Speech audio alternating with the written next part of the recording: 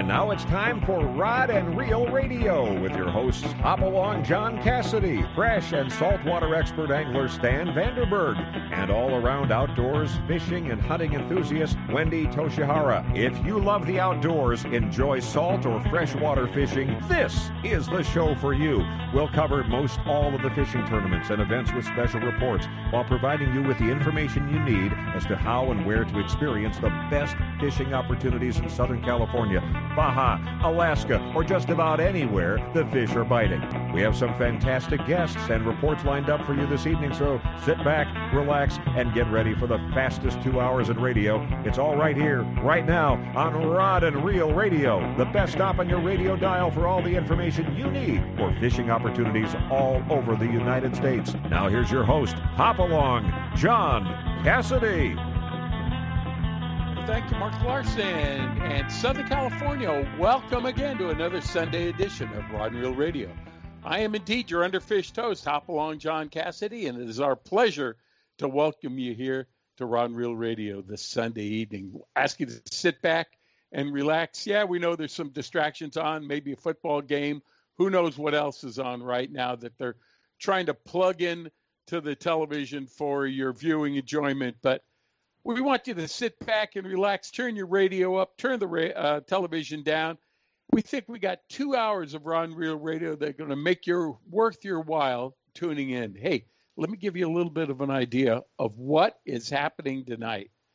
First guest tonight will be Mr. Bill Boyce, and Bill Boyce has been on the adventure of a lifetime. Some would even call it a bucket list adventure up into the Pacific Northwest.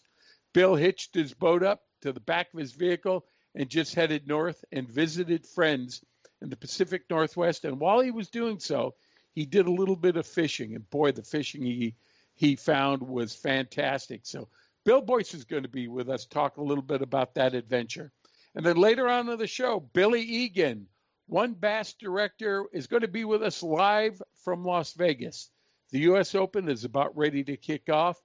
The teams have already been paired up. Billy's going to give us a little bit of an idea of what they are fishing for, what conditions they're going to expect to be fishing in, and also tell us about some other WN events that are coming on up later on in the year.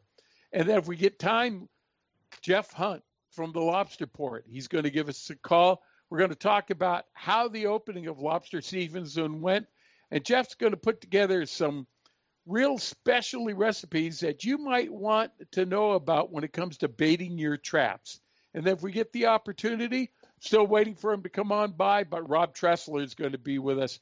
Rob and Lori are just back from a 2.5-day trip.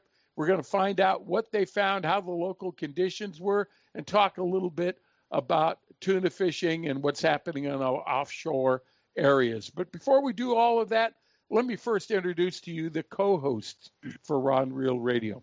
First, this individual is the voice of 1-800-BASS Boat, pretty darn good fresh and saltwater fisherman himself. He is calling us live from Rancho San Lucas, which is about 10 miles north of Cabo San Lucas. Mr. Stan Vandenberg. Stan, how's your trip going? Good evening, John. Good evening, everybody. It's terrible. Don't come down here. Cabo San Lucas really opened up wide on the 3rd here because they've got all of the marlin tournaments and the tuna challenge and whatever are coming up. But it is unbelievable how these people have picked up the bar and raised it a notch. It's way better than in California. If you come down here, you'll have somebody that hits you with a temperature gauge when you're walking in and out of a store, a restaurant, anything that's a building. They've got pads for to walk on that sanitize your feet to make sure you're not tracking anything in. Hand sanitizer for everything. That means Costco-like. If you're going to go on Costco, you have to have a Costco card. I mean, there's more probably going on down here to stifle the disease than anywhere. But people have come down here in numbers and are having a phenomenal time. The restaurants are open and fishing is great around the corner here. The guys are coming up. The Dorado fishing is wide. I mean, wide. We're 10 miles up the beach on the Pacific side from Cabo San Lucas. I counted 31 boats in front of the off the beach this morning here, and every one of them was stopped and hooked up pretty much all day long. There is and they keep complaining about having their troll baits snipped off. Like, I'm going, if it was me, I'd be trolling marauders or that cowbell wired up, because anytime you get into that many Dorado, especially if there's small Dorado and large Dorado, the wahoo are in here by numbers, but nobody's fishing for them. So for all the guys that are going long range, that stuff is coming up. Get ready. That's all I can tell you. All right. Hey, let me introduce to you the other host of Rod and Reel Radio. She is the national sales manager for Izorline, represents many other fine products in the fishing industry. She wasn't with us last week because she was out fishing herself. Let's get a report on how she did. Miss Wendy Toshihara. Wendy, welcome back. Why, thank you. I need to go again. We had such a great time on the Excalibur. Chuck Taft did an awesome job. He was just floating on cloud nine. As soon as he had a patty that he had marked, and we went over there, and oh my gosh, we had our Dorado limit probably by 3 or 4 o'clock, and it was amazing. Dorado everywhere. And there were a couple other boats. He called his brother in. He called Bobby Taft in, and they all got their fish. And then Scott came in, and Scott got all their fish too. That patty was loaded. It was an awesome trip. Now, that's fun. Great Dorado fishing. How about yellowfin? Because it sounds like you went south instead of going north, Wendy. Yeah, we got into the yellowfin, but not too many. But after we left, it went wide open, and I think it was Scott, Sea Adventure 80, who got like 135 yellowfin after we left. Oh my gosh! Man. You had to clear out all those Dorado and stuff like that so you could get to the yellowfin. That's right. Wendy, when you stand, the boats are doing an incredible job right now, especially on the 1 3/4 day boats to 2.5 day boats, because what they're doing and the conditions are just right to do it. They may take a trip to San Clemente Island and fish San Clemente Island for the big bluefin tuna. And there are big bluefin tuna down there. And if they catch them, great. If they don't, they still want their passengers to experience a great trip. So what they're doing is they're making the trip down south to where Wendy was, in some cases traveling 140, 160 miles to get down to where those fish so they can catch yellowfin tuna and Dorado and yellowtail and everything like that. It's just a great time to be fishing. It is. And what was really neat is Merritt's daughter's boyfriend went on Alan Tawney's trip, and it was the first time for him fishing tuna.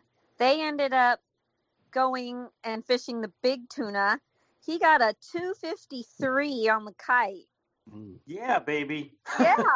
I mean, it was just amazing for someone to be able to just go out there for the first time and go catch a cow locally. That's amazing. Oh, man. He's pretty much ruined for life, too. He should quit now. Yeah. I know I'd be ruined for the day after a fish like that. That's for sure. Hey, and not only that, those fish have come back, Stan, and they're hitting the flat falls again and the Colt snipers and things like that. And it is just phenomenal fishing, and especially for this late in the season to be catching fish like that. When we were on our trip, this was a couple of weeks ago, but we got into that, and Bobby goes, "Hey, Stanley, this stuff has started to eat it at night again on the flat falls, and either that 2 to 250 pound stuff, that smaller stuff on the flat falls, or snipers or snippers, the ones that they make there for lead masters. But if you got them, bring them and throw them in." It was Katie bar the door on that stuff. We had 2 night bites that it was just unbelievable. If you didn't get them during the day, don't worry. If you got on them at night, they were eating that stuff all the time. And that was just the beginning. And usually when that stuff starts, it goes through at just the start of the season. It's going to go through a long period of time now. So I'm looking forward to, in the next little bit, you'll see long range boats that may go long range, but they'll come back up and they'll spend a couple of nights or a couple of days on that bluefin, especially since that bigger stuff has started to eat now. And a 255, by the way, that's a great fish. I mean, not how many people have ever got one over 2, but at 250, that's a different ball game. So congratulations, by the way. You tell them from us, Win. Yeah, I sure will. Now, Wendy, you want to go out again, but you still, as a commercial fisherman, you're going out again at the end of this week. Tell us about what you're doing and what you're going to do with your catch.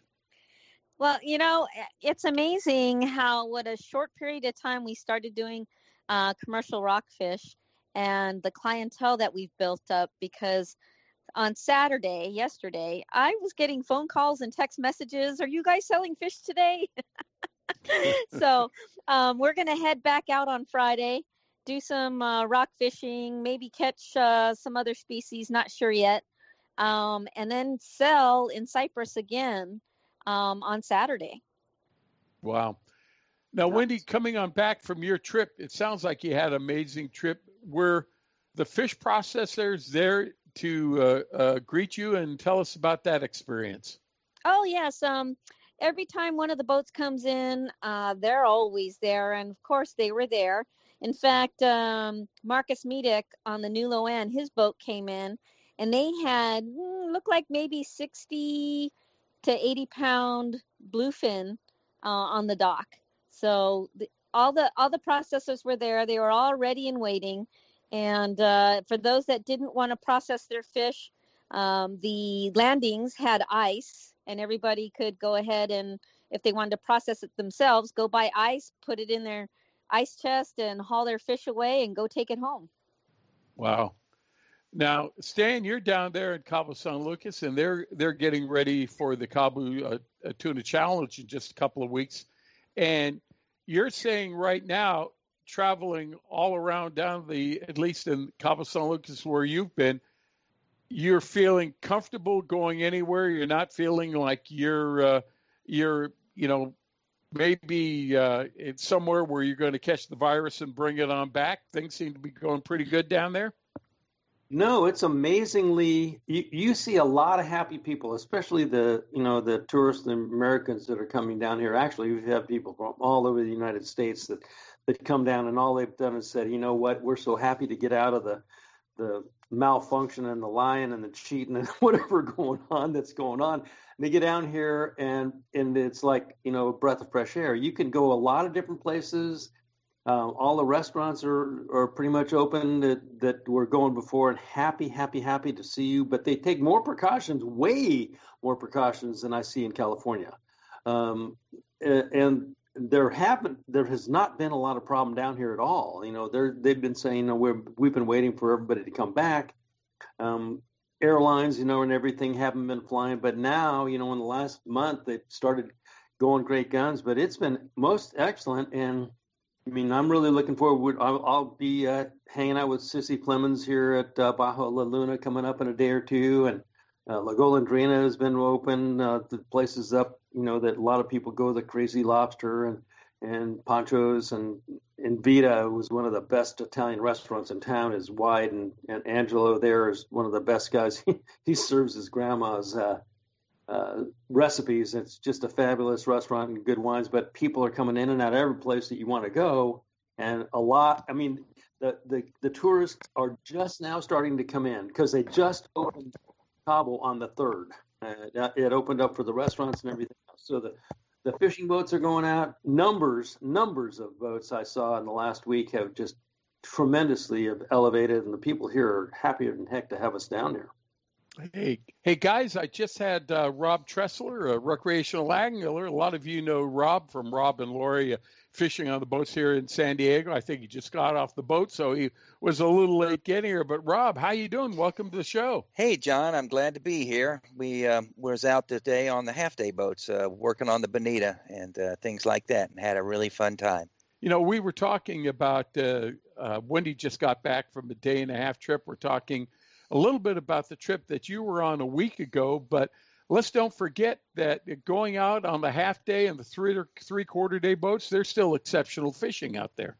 Absolutely. We had a wonderful time last weekend. We were out there and we went down south on the Condor on a 2-day and caught tons of Dorado, yellowfin tuna, skipjack. We went up north and we looked up there on the west end off of San Clemente, and we saw lots of breezers of that bluefin, then that 30 to 50 pound range that all they would do was shrug at us and swim away, and were difficult. So we made a run south all the way down past Ensenada, and as we bumped into kelps down there and deep water marks, we could pull up all kinds of fish and had a wonderful time with fly line baits. I used surface iron because I'm hard-headed.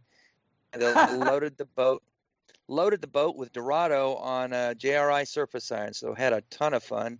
And then turned around today and went out on the half-day bat on the Premier with Captain Brandon, and we tore up the Bonita in the morning out there. They were boiling up, and it was a good grade. It was a lot of fun throwing jigs and plugs for them as well, that 5 to 10-pound stuff. So a lot of fun fishing the last couple of weeks. You know, we happen to make comment of the fact that these sports boats, especially if you go out on a day-and-a-half, 2.5-day boat, they're making the effort that they'll try to go after the bluefin. They go after the bluefin. They get the bluefin. Maybe they don't. And they'll make that trip down south if conditions permit. And that's really a superhuman effort on these guys' part to go after those fish and make their customers happy. We were up at the Farnsworth on Saturday last weekend when we decided we're going to head down. And at the end of the day, Sunday, we were slightly south of San Quintin. You could see San Martin Island. I'll give credit to Jimmy. He burned a lot of fuel. Now, we had a lake out there. The conditions were wonderful. Different story this week. And a lot of the boats that went up towards San Clemente in that area looking for bluefin got their socks knocked off by the weather up there. We saw Danny Wade. I was talking to him just now, and he sent me I was looking at a video on his phone of the I think it was the Purdue Top Gun 80, and they were taking water over the bow up there trying to make their way up uphill to fish. It's really rough up there. I don't know how they're going to do. This was the exception. The last couple of weeks, the Pacific has been very, very kind to boats that have been out there. And it's settling back down now. In fact, we had mild conditions today on the half-day boat. All right. Hey, guys, we got to take a break right now. We're going to talk more about our offshore experiences with Stan and Rob and Wendy, but let's take a break. And coming up next, we're going to have Bill Boyce on. And Bill Boyce is going to talk to us about an incredible trip he made up in the Pacific Northwest. So you're going to want to stay tuned. This is Rod and Reel Radio. We'll be right back after these messages.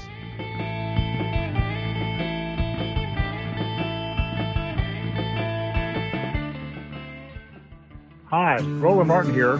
I'd like to tell you a little about Gary Yamamoto and the Gary Yamamoto Custom Bait Company. It all started with an idea, then a dream, and in 1983, the Gary Yamamoto Custom Bait Company was formed. If you know Gary Yamamoto like I do, and I've known him since 1983, you know he has a passionate love for the sport of fishing. That love is only matched by his obsession to design and produce the highest quality soft plastic fishing lures on the market today. Every bait Gary makes is inspected by hand. Today, more than 2.5 million packages of bait are shipped worldwide. On behalf of Gary and his staff, he wants to thank his customers for thinking so highly of his products and wishing you the great success of the sport of fishing. Whether you fish for fun or fish the tournament circuits like I do, you'll honor Gary for making Gary Yamamoto Custom Baits a key part of your fishing experience. Take it from me, Roland Martin. When I'm in need of a go-to bait, my first choice is a Gary Yamamoto Custom Bait. Turner's Outdoorsman, California's #1 fishing, hunting, and shooting sports retailer, now has 28 locations. Turner's is your one-stop shop for fishing tackle, hunting gear, and everything for shooting sports. Turner's offers a full selection and unmatched prices on the gear you need. Whether you're planning a fishing trip with the family or chasing giant tuna, Turner's highly skilled staff will make sure you have the gear for your next adventure. Visit Turners.com to find a Turner store near you and be sure to join the Turner's Discount Club to get weekly ads and specials right to your inbox. Turner's Outdoorsman, your one-stop shop for all your fishing needs.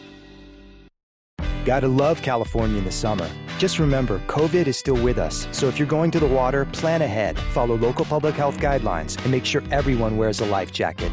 Save the ones you love. A message from California State Parks Division of Boating and Waterways. We all like to travel, whether it's for business or it's pleasure. But one thing we all like to do, it's save money. Well, we got a travel tip for you. Bill Boyce has put together a travel website for you that can save you a lot of money. You can become your own travel agent. The site is bookwithboyce.com. You're going to save yourself 5 to 35% on all nationally advertised travel rates. You want to go to Mexico? You want to go to Hawaii? Bookwithboyce.com can offer you outstanding prices. And here's the deal. There's no surprises for accommodations, rental cars, or activities. So try bookwithboyce.com now and thank Bill Boyce later on. Hi, this is Lori Heath. You may know me from some of the fishing boats out of San Diego. I want to talk to you about something that's really close to my heart. Did you know that when you donate blood, you're not only helping others, you're also helping yourself? Donating blood lowers the risk of heart attacks in men by more than 70%, lowers the risk of developing cancer, and helps you maintain a healthy liver. So donate blood to help someone else and to help yourself. If you can't donate, you can still make a difference with the financial gift. It's the best way to give back. Hook, line, and sinker. And for more information and to make a financial donation or an appointment, visit SanDiegoBloodBank.org. That's the SanDiegoBloodBank.org. And just to let you know, I'm also a blood donor. I always wear a life jacket when I'm on the water because I'm lazy. I like floating like a giant turtle covered with SPF 50. The life jacket does the work. I highly recommend this to everyone. Save the ones you love. A message from California State Parks Division of Boating and Waterways.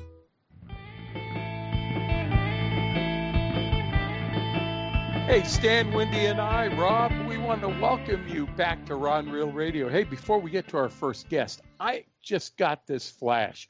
Our friends at Cedros Outdoor Adventures are going to be offering winter trips to Manzanillo, Mexico. And I got to tell you, it is a great package. It's going to include your airfare, 3 days of fishing, your lodging, your meals, your gear, your fish processing that you want. And you fish in absolutely one of the most fantastic locations in the world, Manzanillo. Now, these trips are going to be starting in November, and we'll have more information about it. But if you want to find out more, go to CedrosOutdoorAdventures.com and find out more about this great package that they're offering going down to Manzanillo. And let me tell you, it's all inclusive for $1,995. It's great value. Take advantage of it. We'll have more information coming up in further weeks. Hey, let's go right to our first guest. This guest went on I think an incredible trip. He took his boat. He did what we all wanted to do. He hitched it up to the back of his truck, and away he went. He went up in the Pacific Northwest and just went fishing. Let's find out all about it. It's our good friend Bill Boyce did it. Bill, welcome to the radio show, sir. Hey, John, what's going on? Whoa. We're okay, Bill. Can you hear us okay?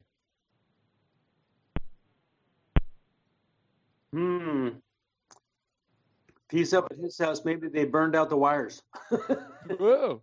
Gee, I thought we had Bill on a landline too, Otto. Let's see what we're doing here. Okay. Otto, can you try and reconnect with him again? All right. Let's go to Rob. Rob, you went on a pretty incredible trip yourself. It was a 2.5 day, and They went after bluefin. It didn't work. Then they went after the yellowfin and the Dorado further down south. It seemed like you were more successful there. But it isn't over yet because you've got another trip scheduled coming up next week. What are you going to do, and why are you doing it? Well, we want to get Lori one of those better grade yellowfin tuna. The last couple of trips up to the north towards the west side of San Clemente, the boats have been hitting yellowfin, and we'd gone on a trip prior to last weekend where we picked up a large group of bluefin between Lori and I, but that were 30 to 50 pounds, but there were yellowfin mixed in that were like 40 to 60 plus pounds. I picked up one that on the processing scales, gilled and gutted, was 57 pounds. And there were a number of those caught, and a number of boats have caught them up over 70 pounds. Lori's really wanting a yellowfin, and it's curious. We've got lots and lots of that smaller yellowfin down south off Ensenada. And in fact, yesterday, J.D. McGriff on the Fisherman 3 got into yellowfin tuna up on the Finger Bank and near the rock pile. But that bigger stuff has all been up from the east end of San Clemente up past that into Farnsworth, where I caught the ones that I hooked. So we're going to give that a try. So we're doing a 2-day this weekend, and then the weekend after that, we're very likely going to go on a 2.5 day. And there, once again, if that northern stuff isn't behaving or the weather's bad up there, we'll run south and try for some yellowfin and fun stuff down there, and hopefully yellowtail. All right. Hey, I think we've reconnected with Bill Boyce Auto. Do you have Bill? Or Bill, are you there with us? I am here with you. That's really weird. I started talking and we get cut off, so hopefully you hear me now. All right. Well, we'll just have Otto put another quarter in the payphone that we're working out of there at Radio Shack. Away we go. Oh. Hey, Bill, man, you went on a trip that was a bucket list type of trip. Tell us how this thing, how did it get set up, and tell us what you did. Well, what it is, I've been, pretty much since April, after Fred Hall there, I came up to my cabin up here in the Angeles National Forest. I've had a bunch of renovations I've wanted to get done to it, and just never had the time to do it in my life the last several years. So I thought this is the perfect time to get up here, kind of stay in seclusion, not be a hermit by any means, but, be up here, be outdoors, be active. And I love doing carpentry work. So it's just been so fun just doing a bunch of these great renovations to the cabin. But after been doing that for 5 months straight, I'm like, you know what, I'm just jonesing to get on the road, go up and see a couple of friends, take the little skiff up there, and do some freshwater fishing, do some saltwater fishing, and that's exactly what I did. So talked to a bunch of my buddies who are going, get you in that boat up here, and let's see what we can catch. So I started up in Bodega Bay, halibut fishing, with a good buddy of mine, Don Brown, who guides over in the Feather River and Orville and Clear Lake. So he came down to join me, and we were fishing hookup baits. Didn't fish any live baits, just fished hookup baits, and caught a couple of nice halibut. Our biggest one about 22. And then the next day, we went over to Clear Lake and fished 2 days with Don and his bass boat over there at Clear Lake, and caught a good number of bass. Not big ones. I think our biggest went about 4.5, something like that. It was under 5 pounds, but a good smattering of them. And again, I was just fishing those little hookup baits, and it was really funny because he didn't think those would catch those Clear Lake bass. I said, "Look, going to catch anywhere I fish them, I catch fish," and he was pretty surprised by that. But then I went from there. I went to Humboldt State, over to the Humboldt County area, and visited a few of my college buddies, and didn't do any angling, but just some visits, and then got up the Oregon coast. And there's actually a guy who had been watching my Destination Baja series on TV, and he hit me up on Facebook. And he said he was going to go down to La Paz, and who should he fish with? He wanted to do something like we had done on the show. And so I said, listen, Jonathan and Jill Roldan, will definitely hook you up in La Paz with Tail Hunter. And they went down, he and his brother, and they literally copied everything we did on that episode and had a blast. And he told me, if you ever want to come to Oregon, come to the Rogue River. We've got this converted cannery you put about $500,000 into called Eagle Bay Lodging. You're more than welcome to stay and fish with us. So I did. And I tell you, I had a flippin' blast catching king salmon right there in the Rogue, right in the mouth of the Rogue. Did that for a couple of days, went up the Oregon coast, which I haven't been up in, good God, probably 25 years. And the biggest surprise was staying away from the smoke that was all in Central Oregon. But more than that, a lot of those towns hadn't really changed much. And to me, that was really, really the surprise of the trip. Got into Southern Oregon, saw some friends from high school, guys I worked with down at Scripps, went all the way to Anacortes, which is a town just south of the British Columbia border, and did some boating with a good buddy of mine there. Came back down to Seattle, and that's when Chad Gerlich from Hookup Baits, he flew up to Seattle. We fished Puget Sound, got a salmon and some rockfish there, and then came down into Oregon and fished Lake Odell. And first drop on one of his baits, I caught a 14-pound lake trout. So that was pretty awesome. Wow. And then we slid on down to Upper Klamath, which I'd heard stories about, but, having gone to school for a couple of years up in Susanville, California, I always just knew the Upper Klamath to be kind of like a very green body of water, more of a duck and geese refuge than it was a fishing spot. But we had read a few nice reports about it online and went over there and found the spot. We caught 40 trout that first day. We didn't get on the water till about 12. We fished till 6. We fished 6 hours, caught 40 trout. Our smallest was 3.5, and our biggest went 10. Holy guacamole. It was the biggest surprise of the trip. And we pulled in, and there's a guy taking his boat out. He had a drift boat. He had a couple of fly rods in it, and he was doing a charter with a client. And he was telling us, this is really a slow time of year. We went out. We got 2 fish this morning. Typically, we sight fish these things. And, normally on a good day in the spring, you'll see 500 fish. Today we saw 5. We got 2. And I go, that's really cool. He kind of told us a few of the spots to go, and we showed him some of those little baits we were going to fish. And he goes, those look pretty fishy. So, we launched, and he left, and we went out and caught 40 fish. And I hit him back on a message because he gave me his cell number. I did a mobile text and sent him some photographs. He hit me back immediately going, what? He couldn't believe it. But that's just what those baits do. They're just a perfect minnow imitation. And Bill, so that was it. I just made a great trip up north, saw a ton of friends, caught a bunch of fish, and I'm kind of bummed I'm back home now.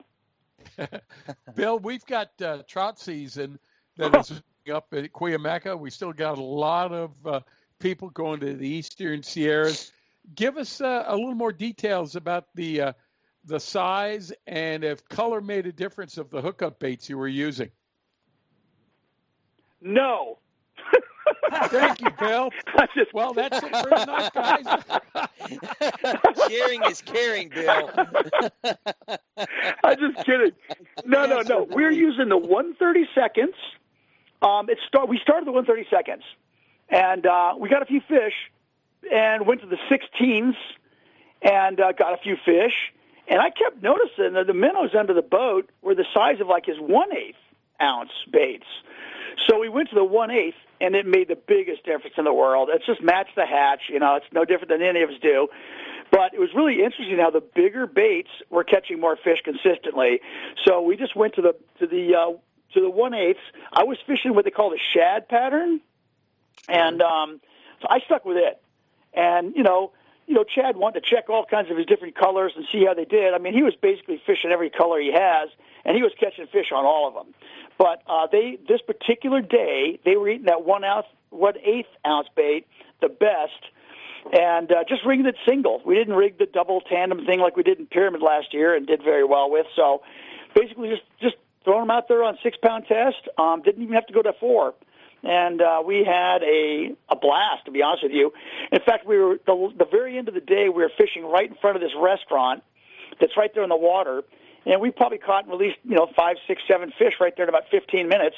And this guy came running out of the restaurant as he was eating dinner.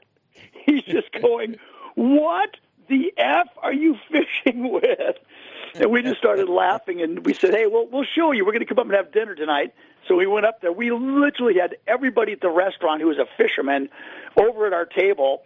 And, Chad, he was handing out baits like candy bars, and everybody's really excited about it. And then the store downstairs even did a big order with him. So it was a great day for business and fishing. So, Billy, great. I want to know, how deep are you fishing with that stuff? What were you fishing? The conditions. Okay, conditions. Great question. As typically you get from Stan. The only water, it was really, really shallow. So we're fishing these little bit deeper troughs. And when I say deep, the water is only like 9 to about 16 feet. And that 1/8 ounce bait, it goes down there pretty quick. So it's basically cast, 1-2 count, and just start twitching it back. So, but the fish were just holding in that deeper, clean water. And the upper part of the lake was much cleaner than the lower part of the lake, where we splashed the boat in the morning, and the lake was turning over really bad. And we were metering fish. I mean, good marks, but they just weren't eating. We got a couple of hits, but I think when a lake turns over, maybe Stan, you can give us more insight on that bass fishing. Sometimes when the lakes turn over, it just kind of freaks the fish out for a while. It's like they're living in snow for a few weeks, and it's when we got up into that upper end of the lake where we got in that cleaner water, it just made all the difference in the world as far as the fish being willing to eat. But we were just fishing basically, in that water column. It wasn't really, it wasn't like we're fishing 30, 40 feet and, working off rocky structure. I think it's just pretty much just these deep troughs along these docks and, casting in the docks. A lot of the fish we're hanging, we're right under these boats and docks where a lot of that bait hangs around. And, to be perfectly honest with you, it throttled us. We weren't expecting that at all. But I tell you right now, we can't wait to go back up there in the spring during peak season because they said there's fish to 20 pounds in there. All right. Hey, Bill, we got to take a break right now. Can I ask you to stay over for a little bit? Yeah, sure. No problem at all, John. All right. Yeah, Stan, Wendy, Rob Chester, myself, we're talking with Bill Boyce. Bill had an epic trip, as you can see, up in the Pacific Northwest, Northern California, Oregon. So stay tuned. There's a lot more to come after these messages.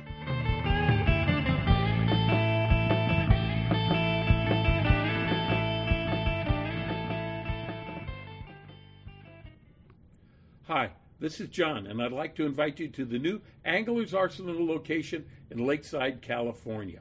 We put together a staff of experts that'll help you find the tackle and gear you need at a price you can afford. We carry all the major brands. And if you need custom work done, we can do that for you with both rods and reels. How about servicing your old equipment? No problem. We can do it quickly, easily, at a price you can afford. We also do custom hand-poured plastics through Western Plastics. Design the lure of your dreams and catch the fish that have been getting away. So come and visit us in Lakeside. We're at 12255 Woodside Avenue. Or you can visit us at anglersarsenal.com. If you need to call us, we're at 619-466-8355. See you there. Gamakatsu hooks are made from high-grade carbon steel specially heat-treated to make them light and extra strong but not brittle. The Gamakatsu sharpening process is the most modern in the world and results in a perfectly conical point that is unequaled in sharpness. Gamakatsu offers a huge variety of hooks for all types of fishing: drop shot, extra wide gap, worm hooks, finesse wide gap, and a lot more. Gamakatsu has a hook for whatever style of fishing you want to do. Don't waste your time on a cheap hook. Ask for Gamakatsu hooks at your favorite tackle store now. There's nothing more peaceful than fishing. Just me, my pole, and some bait. Oh, and my life jacket, of course. I like fish, but I don't want to end up at the bottom of the water with them. Save the ones you love. A message from California State Parks Division of Boating and Waterways.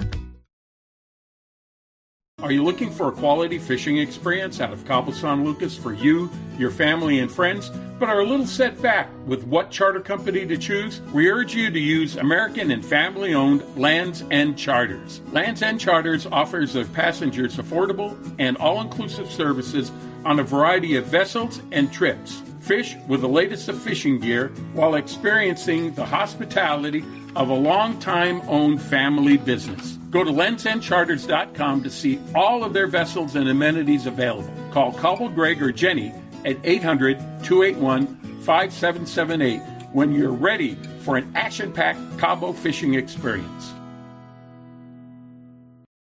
Hey everybody, this is a message for our listeners from a new Baja Magic Lodge at Cedros Island. Cedros Outdoor Adventures wants to make your dream of fishing Cedros Island a reality. Want to go after giant calicos or yellowtail with the best Cedros Island fishing organization? but you just don't know who to contact? Then give Cedros Outdoor Adventures a call at 619-793-5419, or even better yet, log on to their informative website at cedrosoutdooradventures.com. There you can visit their trip calendar and schedule a trip that's convenient for you. Once again, the phone number is 619-793-5419, or their website of cedrosoutdooradventures.com.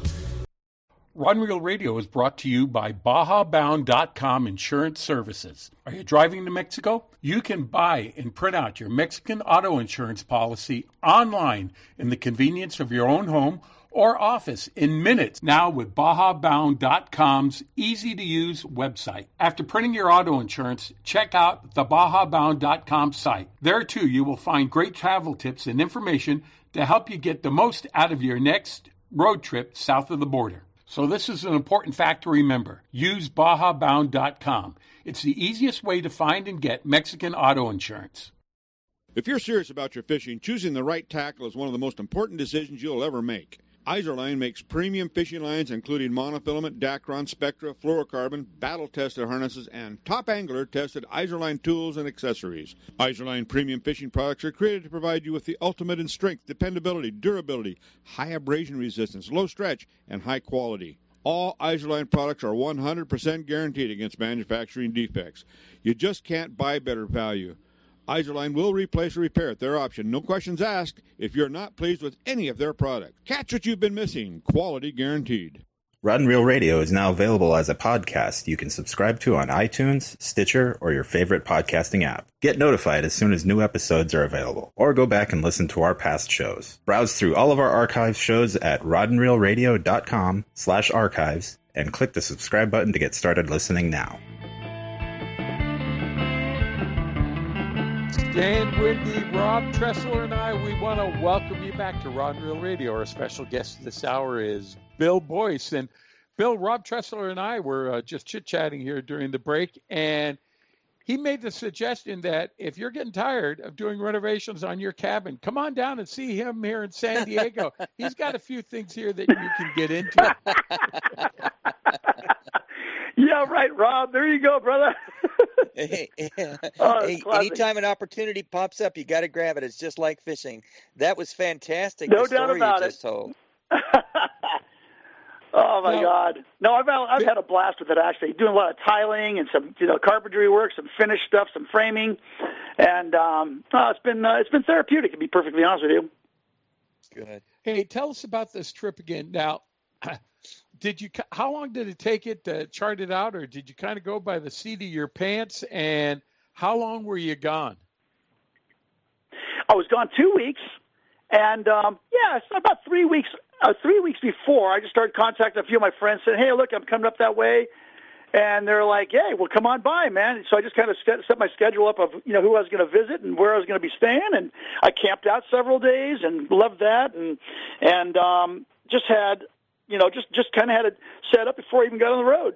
So I always had a place to look forward to going and folks to see and just had some really, really quality time with quality friends and it was a good break for all of us. This whole COVID thing. It's been nobody's been real out there and it's been kind of a weird break and all of us. And so this was kind of a way of just kind of breaking that monotony and seeing a few folks and being safe obviously, but. It was just a real good reset, I think, in all of our lives. The boat that you were trailering behind you, it wasn't just like a bass boat or, some type of a ponga or something like that. You've got a little bit of a unique setup. You want to tell us about it? Yeah, it's called the Power Skiff. I've had it at Fred Hall for, 3-4 years. We didn't bring it last year, but it's from the original Hobie Power Skiff. Phil Edwards of Hobie, the hydrodynamic guru that he is, that everything he touches that has to do with the water pretty much performs flawlessly. And they had built this boat. It was a 15-foot skiff. They made it 13 out of 15 back in the 80s and 90s. And originally it was like a surf rescue boat over in Hawaii back in the 80s before the whole jet ski and wave runner thing. They would use this skiff to go inside, pipeline and gas chambers and and those big breaks over the North Shore, the winter break in Oahu, and pick up surface and get them out of there.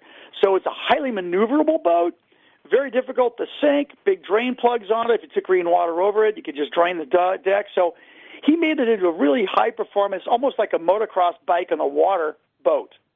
But in the mid-'90s, they started building their kayaks. And rotomolding plastic kayaks was a lot easier than putting together, a top hull, bottom hull, rigging, steering and fuel systems and throttles and boat trailers and boat trailer lights. And they just got out of the boating industry. And that's when, a company in Long Beach picked up the molds, the original molds, started Power Skiff, took just the name Hobie off of it, and they were making, boats successfully out of Long Beach, and brought me into the thing about 4 years ago to start designing them into more of a fishing type boat.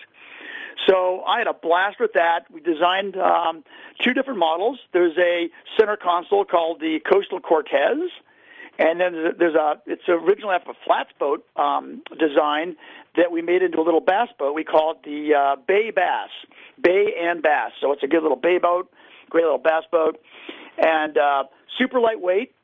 They run very efficiently on a 30-horse Suzuki. I've got a 60 on mine, and it's almost a 40-mile-an-hour boat, but they get about 10, 11 miles to the gallon. They fit in the garage. You can tow them with a 4-cylinder engine. So it's a boat that we thought we would get a lot of people maybe out of the kayak and into a boat. But and we've certainly had sales there. But what we really found a niche for ourselves is with these big boat owners, these mega yacht owners that want this boat as a tender as opposed to inflatable. So we've been pretty busy the last couple of years, doing a lot of big boats, skiffs for big boats. But that's what it is. It's basically a high-performance 15-foot V-hull. It rides amazing. I mean, you're in a 15-foot boat. You can't even believe the way it goes through chop. And it's just a hull design. Again, Phil Edwards, just a guru. And but we've made them into really, really trick little fishing skiffs. So this is that boat, 15-foot power skiff, center console.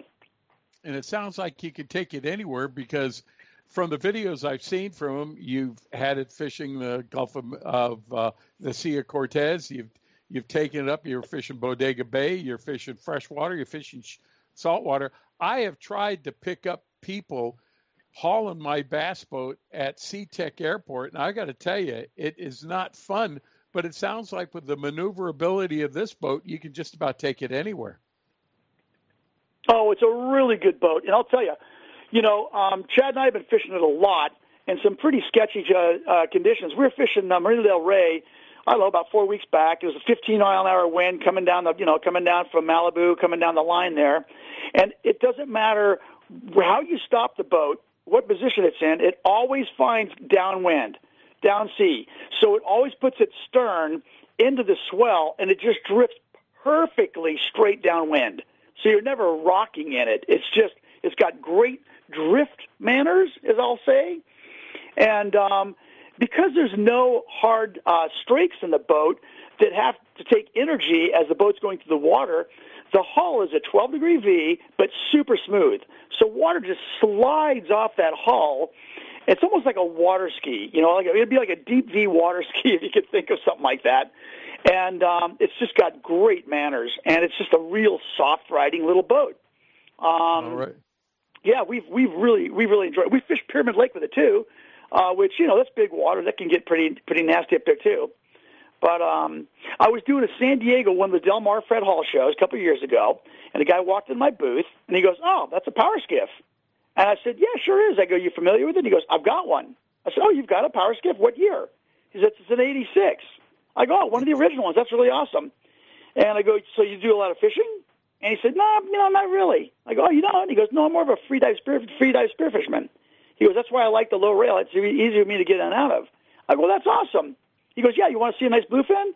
I said, "Sure, I'll see a nice bluefin." Pulls out his phone, 178-pound bluefin. He shot and then brought it back into that skiff, him and a buddy. And I said, "Oh, my God, where were you?" He goes, "I was out at the 43. So he had the 15-foot boat out the 43 sticking a 178-pound bluefin. Oh, man. Wow. Hey, Bill, in the time we have left, it seems like we've all been sequestered during this COVID period, but you've not been letting any moss grow on your north side. We have the ad for you for bookwithboyce.com, but you're taking on a few other things. Tell us just briefly, in the time that we have left, on some of the other things that you're working with. Oh, sure, John. Yeah, I mean, the book I was so upset. It was really going well. Oh my God, I had people booking trips, loving the discounts, and then COVID showed up, and people they're just not traveling. And so I took this time. I'm kind of redoing the portal on that too, so I should have even some better discounts and even more resorts and stuff when we come out of this thing. So that's the good news on that, and I'm looking forward to that all happening. And I've got a bunch of big resorts that want me to start repping them as well. Tropic Star Lodge, a few places in Guatemala, some of the places up in Alaska. So I'm looking forward to hooking up with those, and I'll announce those when we get settled on that. But it was about a year and a half ago. I was working on my little skiff with Chris Wheaton, a good buddy of mine, and yanking the boat on the trailer to do some work on the little bow roller, and I completely yanked out my shoulder. So it was a torn labrum and a badly swollen rotator cuff. And the surgeon said, look, Bill, it's going to be a 2-hour surgery, but about a 6-month recovery. He said, what I would do if I was you, I would look at CBD for pain relief, and I would give it about 4 weeks, 6 weeks, and if you can find a good quality CBD to take away that pain, your body might just heal itself. He goes, kind of borderline, but I would give that a try first before you go into a surgery. So I didn't know anything about CBD, nothing to be perfectly honest with you, but I started researching it, and it's pretty easy. It's all about milligrams per ounce and what you pay for those milligrams. So the highest concentration of milligram per ounce at the cheapest price is going to be probably the product you want to buy. Well, I found some CBD, blew away with the pain relief it gave me externally, but internally is what it really did. So the more I studied it, I realized that every human body, every dog, every cat, every horse, every animal has cannabinoids in your body, which are sensors. It would be just like your O2 sensor or an mass airflow sensor or a cam sensor, a crank sensor in your car. When those go out, it tells your body it needs an immune response to that. So you get a new sensor and you fix your car. Same thing with the body. If you start having thyroid issues, adrenal gland issues, you're gaining weight, you're not eating anything else, your body's not regulating its temperature right, you're getting fatigued, you're losing focus. Those are signs that your endocannabinoid system is going sideways. And so that's where CBD, which really was only discovered back in 1992, the endocannabinoid system, I became now like this expert on CBD and started looking at companies. And I found one down in Orange County called BioRains, and they make the only water-dissolvable CBD tincture. And it's got about a 95% absorption rate compared to a 5 to 15% absorption rate from the CBD oils that people have been doing. So I got involved with this company, loved the product, did not have to get a $30,000 surgery, a 6-month recovery. I've got full use of the arm, and now I've got a bunch of my friends using it. They're getting better sleep, again, more focus, much less body pain. Some of my friends have gotten off oxycodone. Not that I can make that claim, but I tell you right now, that's their testimonials, and I've even had people with pets and even miniature donkeys buying it for their pets. And so I really had a good time, not just selling it, because to me it's way above and beyond making a profit on this product. It's my friends that have benefited from it and hearing their stories and their thank yous that has made this thing all worthwhile. So, I started a little website with that company. It's called CBD4MeClub.com. CBD, the number 4, MeClub.com. And, the products are amazing. They ship right out of Tustin. They make the stuff there in Tustin. And I've had a great time with all of a sudden this newfound CBD. And Papa's Pilar Rum, which I had at the Fred Hall show, much to the delight of many of my friends that came by my booth. And I've been a West Coast ambassador for them for a couple of years.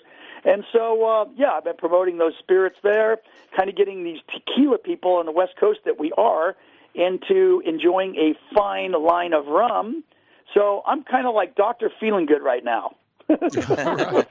Well, Bill, it sounds good. Just going back to this CBD oil, just want to just ask, it's something that's completely legal and something that isn't habit forming or anything like that. It's just another natural way to help your body heal. Absolutely. Oh, there's no THC in it. You'll never get high. You'll feel nothing from that but relief. And it's really interesting, John and Rob and Stan and Wendy. Again, I admit I knew nothing about CBD, but I do now. And here's the thing. The thing that really, really amazed me about it was how many doctors are running away from opiates because they're scared of litigation.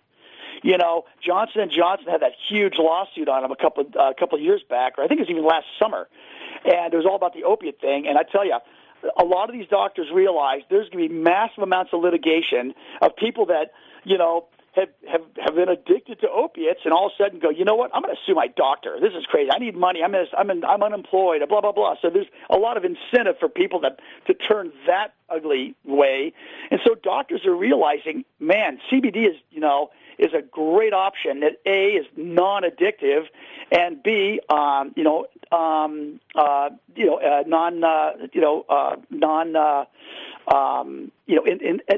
non-mental enhancing as far as getting you high and all that other stuff. So, and you can't OD it. You can't OD on it. You know, so it's really a great answer for that. And I tell you, I've certainly seen the benefits of it, as with many of my friends, and I'm really excited for anybody else to try it and give me their stories and their testimonials.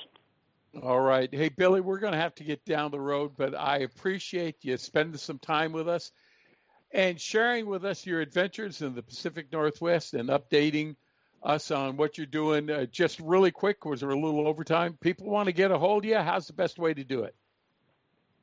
Yeah, I mean, like I said, you could go to that site. I'll be doing the bookwithboyce.com. Like I said, I'm redoing the portal. Should have that done in a couple of weeks. And but yeah, if they want to check out any of the different CBD products, again, these water dissolvable with a super high absorption rate for sleep and body discomfort, I would go to CBD, the number 4, Me Club, the CBD for Me Club.com, and check it out. The company's called BioRains. And it's a biotech, biochem company out of Tustin, and they are on the cutting edge of all these type of products. So thanks for your time, you guys. My God, Billy, man, we got to go fishing one of these days. Being with us. Hey, we got a break right now. We're going to be coming up next with Billy Egan live from Las Vegas in the U.S. Open. Stay tuned. There's a lot more Rod and Reel Radio to come.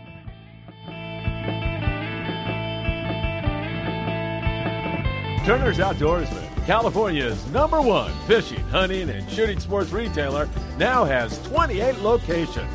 Turner's is your one-stop shop for fishing tackle, hunting gear, and everything for shooting sports. Turner's offers a full selection and unmatched prices on the gear you need. Whether you're planning a fishing trip with the family or chasing giant tuna, Turner's highly skilled staff will make sure you have the gear for your next adventure. Visit Turners.com to find a Turner store near you, and be sure to join the Turner's Discount Club to get weekly ads and specials right to your inbox. Turner's Outdoorsman, your one-stop shop for all your fishing needs. Hi, Roland Martin here. I'd like to tell you a little about Gary Yamamoto and the Gary Yamamoto Custom Bait Company. It all started with an idea, then a dream, and in 1983, the Gary Yamamoto Custom Bait Company was formed. If you know Gary Yamamoto like I do, and I've known him since 1983, you know he has a passionate love for the sport of fishing. That love is only matched by his obsession to design and produce the highest quality soft plastic fishing lures on the market today. Every bait Gary makes is inspected by hand. Today, more than 2.5 million packages of bait are shipped worldwide. On behalf of Gary and his staff, he wants to thank his customers for thinking so highly of his products and wishing you the great success at the sport of fishing. Whether you fish for fun or fish the tournament circuits like I do, you'll honor Gary for making Gary Yamamoto Custom Baits a key part of your fishing experience. Take it from me, Roland Martin. When I'm in need of a go-to bait, my first choice is a Gary Yamamoto Custom Bait. Hey, bass fisherman, who do you call for your bass boat insurance? Well, if you're not calling me at 1-800-BASS-BOAT for your boat insurance, you're probably paying too much and may not have the coverage that you need. In 1974, I developed the Bass Boat program that is what all the pros use today. The reason? No depreciation or any partial claim for your hull, your big motor, your trolling motor, or your electronics until your boat's 10 years old. That's right, you only pay $250 to get your boat on the water for any partial claim, and we still pay a stated value replacement cost for your boat if you have a total loss. We're the only people in the industry that does that, and that's why we are the choice of the pros. So if you want the best, forget the rest. Just call 1-800-BASS-BOAT. Call 1-800-227-7262 or just spell Bass Boat. 1-800-BASS-BOAT. I know there's too many letters, but the T is free and the call's on me. That's 1-800-BASS-BOAT, the choice of the pros for Bass Boat Insurance. For more information, log on to 1-800-BASSBOAT.com. Hi, this is Lori Heath. You may know me from some of the sports boats out of San Diego. I want to talk to you about something that's really close to my heart, the San Diego Blood Bank. Fishing for a way to make a difference in your community? Consider donating blood or making a financial donation to the San Diego Blood Bank. Your gift will impact medical research, revolutionize how we improve health and treat disease, and most importantly, give the gift of life. But we can't do it without you or without your help. Visit sandiegobloodbank.org to make an appointment or to give a financial donation today. It's the best way to give back. And just to let you know, I'm also a blood donor.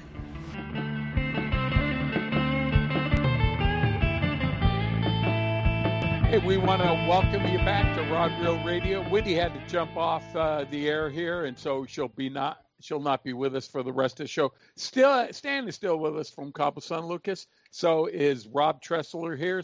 But hey, we got a next guest on. He is the director for Western Outdoor News, WON Bass, and the 2020 U.S. Open is just about ready to kick off on Lake Mead. We're talking to him live from Las Vegas, Nevada, Mr. Billy Egan. Billy, welcome to the show, sir. Hey, guys. Thank you for having me on. I appreciate that. I'm actually sitting in Boulder City looking over the lake on a nice little house on a deck, looking at the lake and the sunset. It's pretty gorgeous. Oh, man. That's a great place to be, Billy. All things being said. But since you're on here, and I got a little bit of time, I'm going to have to run here pretty quick. But a lot of guys are asking about the Open. I'm not able to be there because I'm on a family vacation every year, same time. But we were talking about, how you're going to be able to run that with the COVID thing. How are they going to have the draw? Usually it's indoors in a big arena with the draw, and then the weigh-ins, how are they going to run that? So you've got some explaining to do, Lucy. It would be fun. Even the tackle thing that you probably had today for the giveaways, how did all that run? Well, it went well as could be. Obviously with COVID, there's a lot of changes, and you're having to roll with the punches and work on the fly a little bit because you get to a facility that you haven't been to, which is Sunset Station, a great hotel. We're usually at Boulder Station, but Sunset's done a great job. But, you're not familiar with the landscape and the meeting rooms and so forth. So, obviously with COVID, we're not able to do our traditional sponsors row where all the sponsors get a table. We've got usually 35 to 38 tables of sponsors, and, the 500 anglers get to come in and handshake and talk to each of the sponsors during that time about their products and what it is they offer and what they're doing for them at the tournament, but can't do that because you can't have big, large gatherings indoors. Can't do the award ceremony indoors. And today was a little, hurdle. We had a registration between 9 a.m. and 2 p.m. And, these anglers always surprise me. I think I've got them nailed, and they always throw out a curveball. They all decided to show up at 8 o'clock this morning instead of 9 o'clock. So it was a process, but we got them through as fast as we could. Everybody was wearing their masks and complying with the rules that we have set forth here in Nevada and Sunset Station. It took a little longer than normal because of that, but, everybody knows that we're having to deal with changes, and it ended a little after 2 o'clock today. Nobody got a 1 pound penalty, and we're ready to rock and roll tomorrow. First flight starts at 6:30. They're going to launch at Safe Flight. We got 243 boats for the WON Bass Bass Cat Mercury 38th anniversary U.S. Open here. And it's going to be brought to you live through our Wombass.com website. Mark Jeffries from Bass Zone's at home, but he's going to be doing a live feed from the weigh-ins, which will be each day Pacific Standard Time, 2:30 to about 6 o'clock. So if you want to tune in and watch your favorite anglers weigh in, you can do that. Obviously, there won't be much of a crowd at all other than any immediate family that has traveled with the anglers that will be at the weigh-ins. And also, there will only be one angler from each team allowed to come to the weigh-in itself. So not everybody will be able to be seen on live, but at least we're able to run the 38th anniversary tournament. And, it's not 250 boats, but I can't complain with 243 with everything going on. It's a testament to what these guys love and care and really stand up for. And fishing and our nation is definitely at the top of the list. So how do you run that? You have a flight how many anglers in a flight? Are you running 25 or 30 in a flight? How many flights do you have? Typically we do 15-minute flights, separation between flights. And the first flight would be doing at 2 o'clock, and we would typically do 10 to 12 flights with around 20 boats or so to get that done. But in order to create some additional spacing, like we did at Clear Lake, we're going to be doing 20-minute flights separation so that there's a little bit more time between each flight. And we've got a different system that we implemented last year for our weigh-ins that worked really, really well to spread things out and to give us enough time to get everybody processed. So we're hoping that extra 5 minutes will just give us a little bit more time to do so. And the real battle was just getting the guys who didn't fish last year's U.S. Open up to speed and on how we changed things up last year. But that went over real well, and I'm actually going to be doing a live Facebook meeting on our Wombass Facebook page at 7 o'clock tonight to go over some of the other particulars and try and get a little bit more information to all those guys before we start tomorrow. So what's the last flight of the day, all days? 5:40. 5:40. So that last flight in the morning, if you're doing a 6:30 start and it's 15 minutes of flight, your last flight out is going to be 7, 8. That could be. We'll give everybody out between 6:30 and 7 o'clock, so that last flight will be going out at 7. So they'll be getting some extra time on the water. But then second day, the guys that were in the last flight were going to be in the first flight. So everybody gets about the same amount of time, except for those guys in the middle that just get what they got. Yep. Billy, this has been such a great event over the years, and you have so many past champions that come back and fish this thing year after year. As a matter of fact, last weekend we had it set up where we had a conversation with Aaron Martins. We thought he'd be at home, and no, Aaron was on the road on his way to fish the U.S. Open. He's a former champion.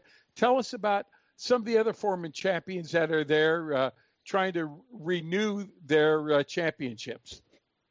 Well, yesterday I actually had an opportunity to get out on a fountain cigarette boat that goes over 80 plus and maxes at 104 with 3 past champions, Aaron Martins, who's a 3-time champion, John Murray, which is a 2-time champion, also Brian Velvick, who's gotten a couple. And we went out for a little leisure boat ride through the channel at a 80-mile-an-hour little jog. Passing all the boats and everybody in the that'll straighten your hair out. Yeah, it was fun. It was awesome. I mean, at one point I stood up a little too much and it almost blew me back. So that's how fast we were going. But you got Aaron Martins, you got John Murray, you got Byron Velvick. We've got Justin Patty at 1-1. Salvucci is back, who won 1. Johnny Johnson won 1. He's back. Roy Hawk. A lot of guys that have won this either once and or twice are here. Ruck Clun couldn't make it, unfortunately. Another guy that's won 2 events here. But Clifford Perch couldn't make it. But we've got a lot of guys that have won this and know what it takes to put it together. The lake is fishing tough. Really, really tough. So the guy after 3 days that wins this is really going to earn it. So tell us. So is the weather forecast for another 3 days without wind? Basically, a week ago when I was looking at it, it was calling for 20-mile-an-hour winds today and tomorrow, but that's completely gone. We've got sub-90 temperatures. wind, nothing over, I think 5 to 10 miles an hour at the most at times. So it's going to be a comfortable, 3 days for these guys. We're not going to have to worry about, God, I hate saying this, weather issues that will cause any safety concerns. And now that I've said it, the monsoon's going to come because it hasn't rained here in 160 days. But guess what? It'll probably show up while we're here. The good thing is if you have a little weather, one thing about Lake Mead, it's got its own personality. And if you're in an area of Lake Mead where there isn't a lot of wind and it's just clean, slick water, the fishing get pretty shut off and tough, which I'm sure that they have had pre-fishing. What they may all be praying for is a little wind without a lot of it, because that can help the bite by leaps and bounds on that water. And then what happens if it blows one way one day and you're on the fish, and the next way it blows from another way? You're off them because the fish move, and that's the toughest part about that lake. Yep. Definitely. The weather's going to play a part in this. And, it's, I don't know. I spent one day on this lake with one of the pro anglers, and we fished a lot of areas, and we couldn't get any more than 3 keepers to go that day. So, it's anybody's guess what's going on out here. Obviously, it's going to take 3 days of really good decision-making to happen. Good equipment that's going to last for those 3 days. Luckily, we've got Mercury here to take care of the Mercury engines, which, are a major portion of the guys that fish here run Mercury engines. So they're here to support Bass Cat. Rick Pierce is out here to support Bass Cat, our 2 title sponsors. We've got Kuyu, which is their hunting apparel, and Phoenix Rods that are doing the live broadcast sponsorship this year. So we'll be doing that each day from the weigh-ins.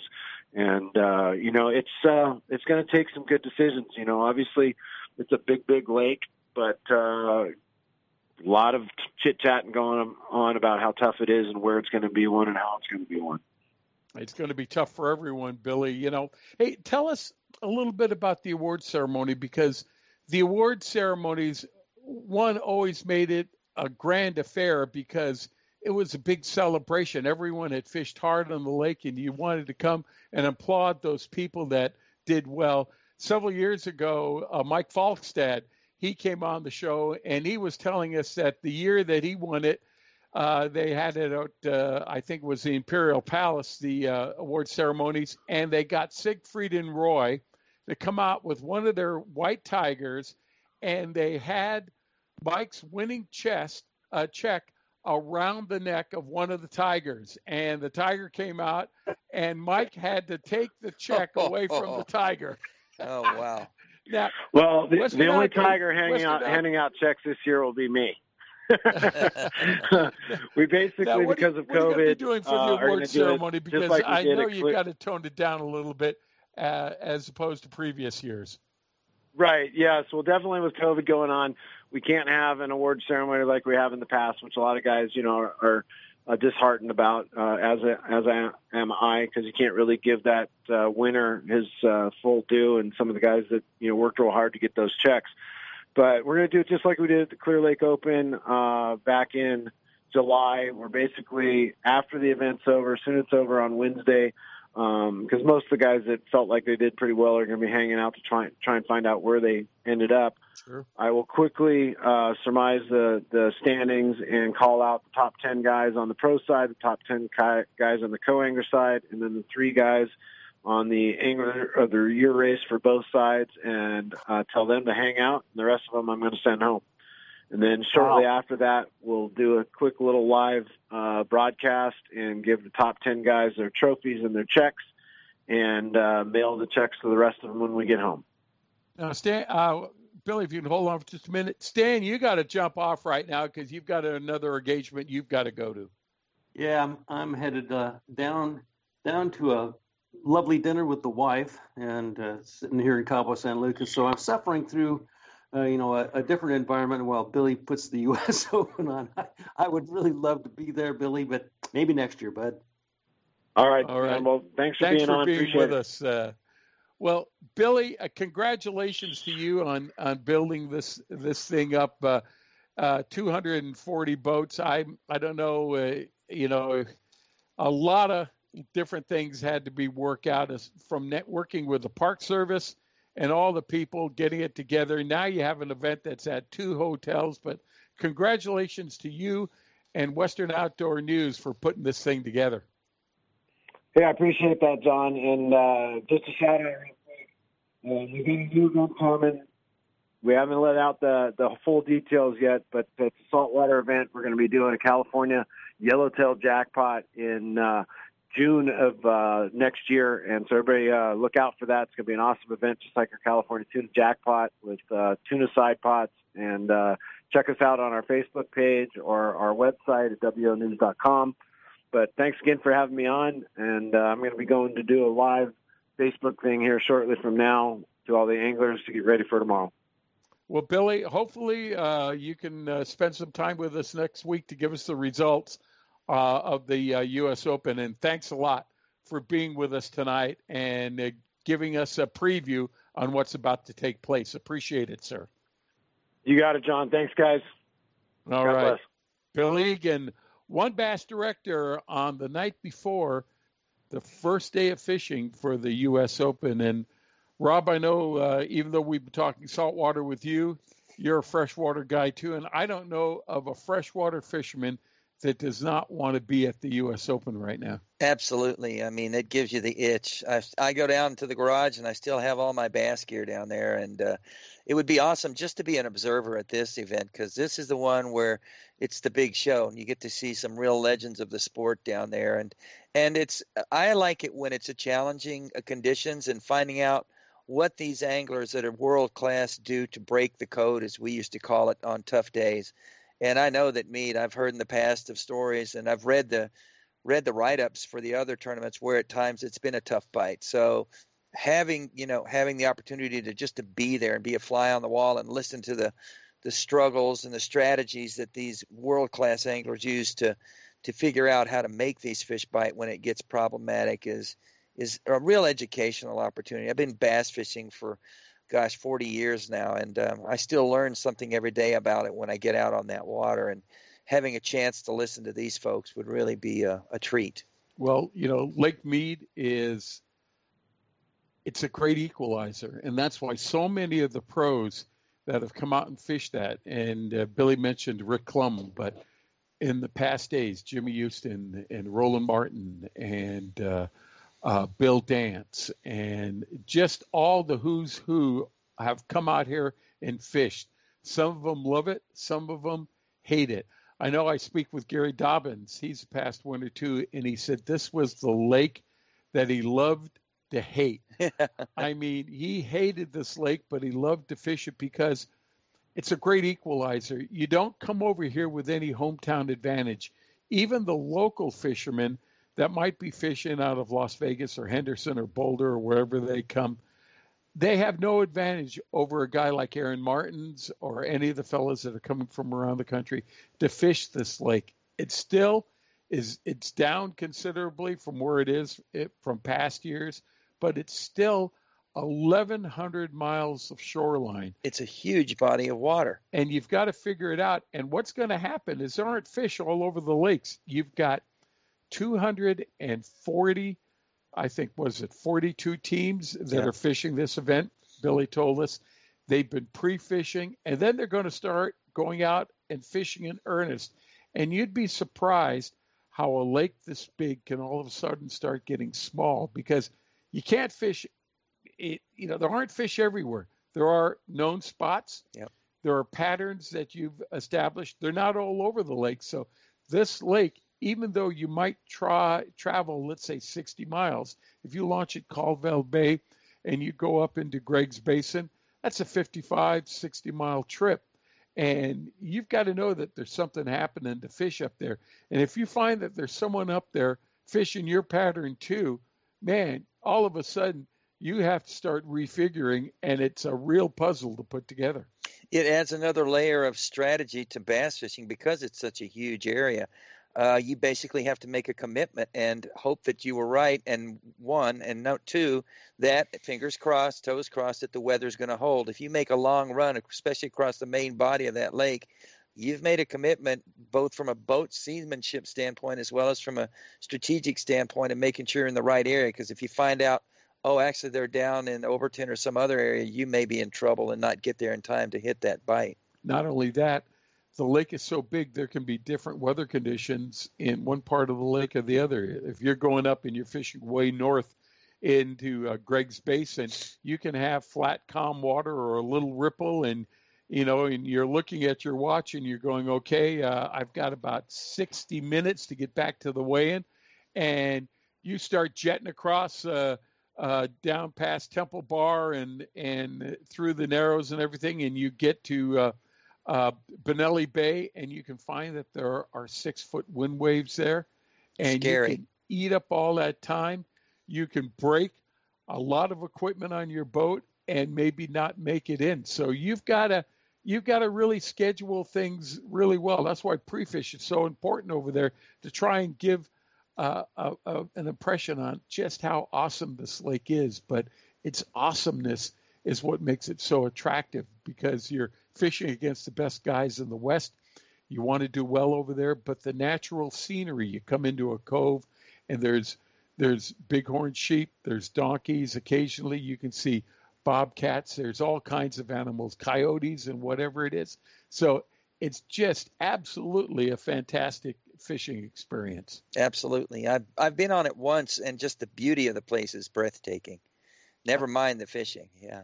Well, the guys are fishing with this type of field, not only for first place, the new bass boat, but I think close to $100,000 in cash on the pro side. There'll be a big check too on the AAA side. And what's nice, what a lot of the fishermen like about this particular event is the pro and the AAA. It's a shared weight. Uh-huh. So you guys are fishing together. You're fishing for big fish prizes. You're fishing for big weight prizes. And you're fishing for the glory of having fished the U.S. Open, not only survived it, but done well. And it's a great experience. That's why so many people do it again and again and again.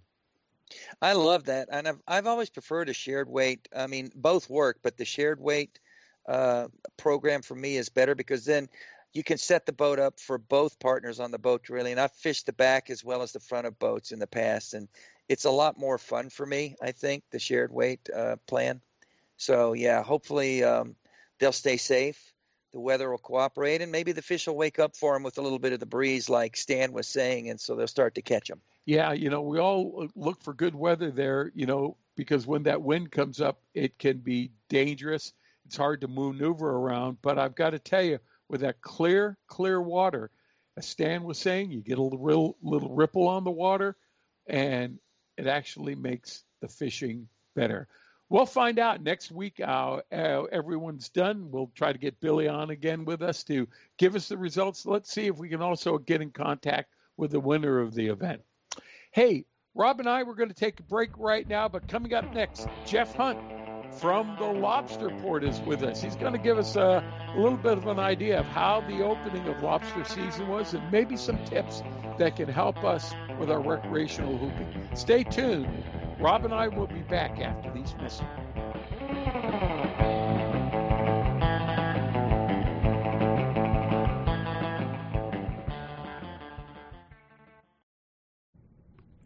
Hi, this is John, and I'd like to invite you to the new Anglers Arsenal location in Lakeside, California. We've put together a staff of experts that'll help you find the tackle and gear you need at a price you can afford. We carry all major brands, and if you need custom work done, we can do that for you with both rods and reels. How about servicing your old equipment? No problem. We can do it quickly, easily, at a price you can afford. We also do custom hand-poured plastics through Western Plastics. Design the lure of your dreams and catch the fish that have been getting away.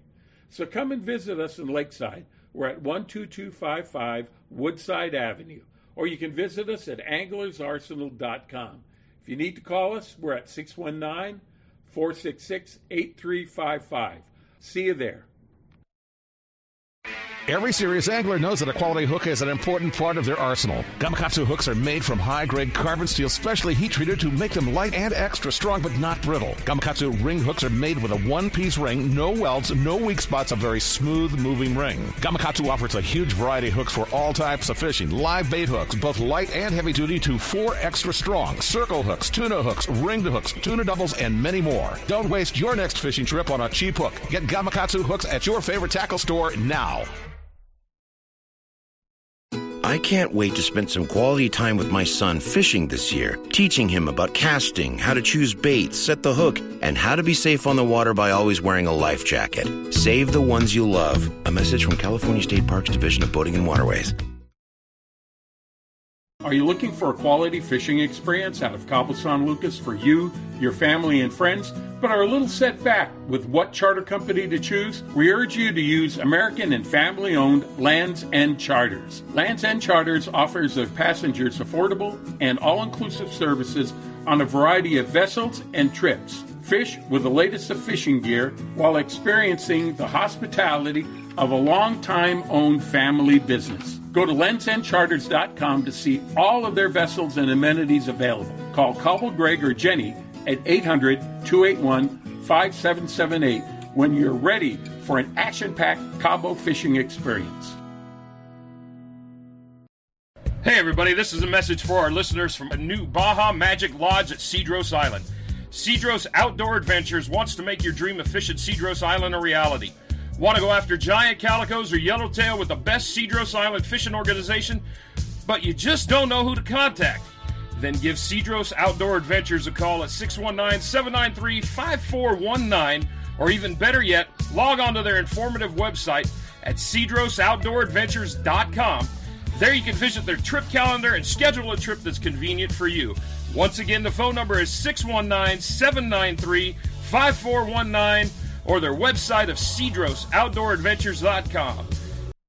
Rod and Reel Radio is brought to you by BajaBound.com Insurance Services. Are you driving to Mexico? You can buy and print out your Mexican auto insurance policy online in the convenience of your own home or office in minutes now with BajaBound.com's easy-to-use website. After printing your auto insurance, check out the BajaBound.com site. There, too, you will find great travel tips and information to help you get the most out of your next road trip south of the border. So this is an important fact to remember. Use BajaBound.com.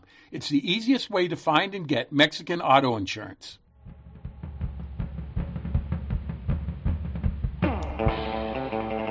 Wendy Toshihara is back with us. We have Rob Tressler here. And just one more note. We announced it in the first hour, but we're going to announce it again. Our good friends at Cedros Outdoor Adventures are offering complete turnkey packages between November and March down to Manzanillo, Mexico. It includes airfare, fishing, lodging, meals, everything. You just supply your body, you get on down there.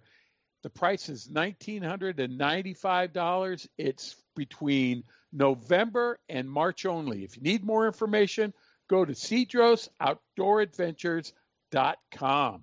All right. Hey, you know, we just had the lobster season open up last week, and why not find out just exactly what happened? We've got a good friend, Jeff Hunt, from the Lobster Port out of Oceanside with us. Jeff, welcome to Rod and Reel Radio, sir. Hey, thanks for having me back again, John. Yeah, it definitely was a pretty decent opener this year. Yeah, we say it's good, it isn't good, or whatever is. What are the conditions that make for a good opener? Is it weather, ocean temperature, before a storm, after a storm? What do you think, Jeff? Well, this year I think was similar to either last year or the year before. We opened up on a harvest moon, which means that the moon is pretty much at its brightest for a few weeks. And so when you have that much illumination from the moon for an opener, it's still pretty tough to get the lobsters out of their hiding spots. The lobsters are going to be hiding from everything else that wants to eat them besides us. So they're going to be hiding from sheep's head, from octopus, from eels. So you can coax them out a little bit in that bright moon. So it really makes kind of for an extended opener. So just like last year, the first week was pretty steady with not a whole lot of limits made, but definitely some lobsters, netted from all the way from the Mexican border up to Santa Barbara, from what I heard. Right. Now, Jeff, at the lobster port there, you service not only recreational anglers, but also the commercial guys. So let's start off. Did you get any word, how it was for the commercial anglers and how the season opened up for them? This was another one of those years where it wasn't a spectacular open.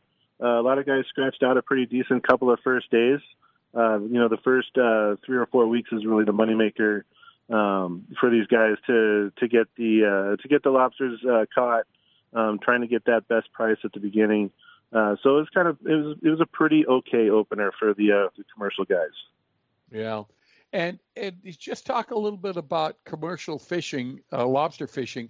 There's only a certain number of permits. The permits are extremely expensive. This is their time of the period to really make their money. So definitely the last thing you want to see is people getting in the way of the commercial guys. And especially sometimes, unfortunately, we hear about poaching, and that's something you just do not want to do. Exactly, and there's 2 points to that. The commercial guys, they get a chance to put their traps out just before the sport guys get to put their nets out and catch. So if you saw on the opener on Saturday that there was probably already some nets out or some commercial gear out in their normal spots, which would be anywhere from 16 to 60 feet of water along the coast. That's why one of the cool things that the regulations have set for commercial versus sport is that the sport guys have a chance to fish in areas where the commercial guys don't. So typically the first few days, you see a lot of guys taking their families out, taking their friends out, taking their kids out, wives taking their husbands out, and they kind of pick a little bit at the coastline and then settle into the harbors. Once the commercial guys get started on their gear, they've got bait in them, and they're going to hit the coastline, which is an area that they're designated to fish. The sport guys, obviously have access to that as well. But once both halves of the fishery kind of start going and getting into it, you'll see a lot of separation. On Catalina Island, there's a whole section where the commercial guys can't fish, and so the front side is really kind of an excellent place for the sport guys to fish. So that's really where you see that separation right there. Now, with the recreational guys, you say there's places they can fish. I know San Diego Harbor, Mission Bay, the commercial guys can't go in there. The recreational guys can. Is it the same thing with Oceanside, Newport Beach, and LA Harbor and everything like that? Yep, and I think even some of the other bays that are off limits to commercial have a little bit of sport access to it as well. All right. Yeah, it just kind of gives the sport guys a little bit of an opportunity to fish, where the commercial guys can't. And one of the benefits out of there is like in some of the harbors, I've heard that the guys and the girls that are out fishing are getting some decent catches, but there's a couple 5-pounders that are coming up, and that's kind of a cool little thing to see. As fishermen, every time you pull the net up over the side, you want to see what's in there. And when you see that big one coming through and just clapping away, then that's pretty exciting. It is. And Wendy, I know we had a great trip last year when we went out on the jig strike, and it's a lot of fun to do all that work and to bring up that net and to see a lobster or 3 or 5 or whatever it is in it. It is. And, I had somewhere to go on Saturday, but Merritt took the boat out and out of Huntington Harbor, where I live, and he got 2 lobsters, a spider crab, and a rock crab. So that's what we're having for dinner tonight. Yum. We'll be right over, Wendy. Excellent. Yeah. Well, we hear the recreational, at least here in San Diego and in San Diego Bay, was pretty off the chart. In fact, we had customers coming in for bait, and they were saying, man, it was really kind of a bummer because we'd set our traps, pull them on up, and we had more than our limits, and we figured we'd been planning to spend all night out here. What do we do? So were you getting that type of reaction from the recreational hoopers that you were talking to, Jeff? Yeah, I think it really started around Tuesday or Wednesday once that Harvest Moon kind of faded out. Then you started getting some of those really nice early season pulls. I had one guy that came in, Mike, and he was telling me that he had set 4 traps because he's just now getting involved in hoop netting on his kayak. And so he went out there early and put the nets down when the sun was just about going over the horizon. Pulled them shortly after that, and he told his wife he was going to be home around 9, 10, or 11, depending on how the fishing was. And he got those first 4 nets in and pulled them out, and he was at limits and was home by I think he said he was like 7:15. Wow! So that's kind of a bittersweet. If you're planning on spending some time out there, as long as the weather's nice and the seas are calm, it's kind of relaxing and peaceful and therapeutic. But if you're stressing about not catching any lobsters and it's coming close to 11 or 12, then you really want to kind of judge that trip hopefully by getting everything early. Yeah. Hey, we're speaking with Jeff Hunt from the Lobster Port, and Jeff, there at the Lobster Port, I know you have everything that the recreational hooper needs to go out and have a successful trip. But a lot of people, can't get to Oceanside or whatever it is. They're getting out on a moment's notice. And I want to talk to you a little bit about bait and baiting up the actual cages. What is the preferred bait, but what are some of the other baits that fishermen can use if they can't get absolutely, quote unquote, the preferred bait? Well, I'm hearing a lot more stories this year about folks that are using non-traditional bait. Chicken, which I've never tried. However, the tried and true bait is definitely going to be something that lobsters have been used to seeing, 6 months out of the year since they were tiny little chirpers. Those baits are going to be mackerel, sardines, anchovies, and also salmon heads, which is, to the new person, it's going to seem kind of weird because we don't catch too much salmon down here. However, salmon heads are a nice, durable bait that the commercial guys use. And as you know, the season's 6 months long.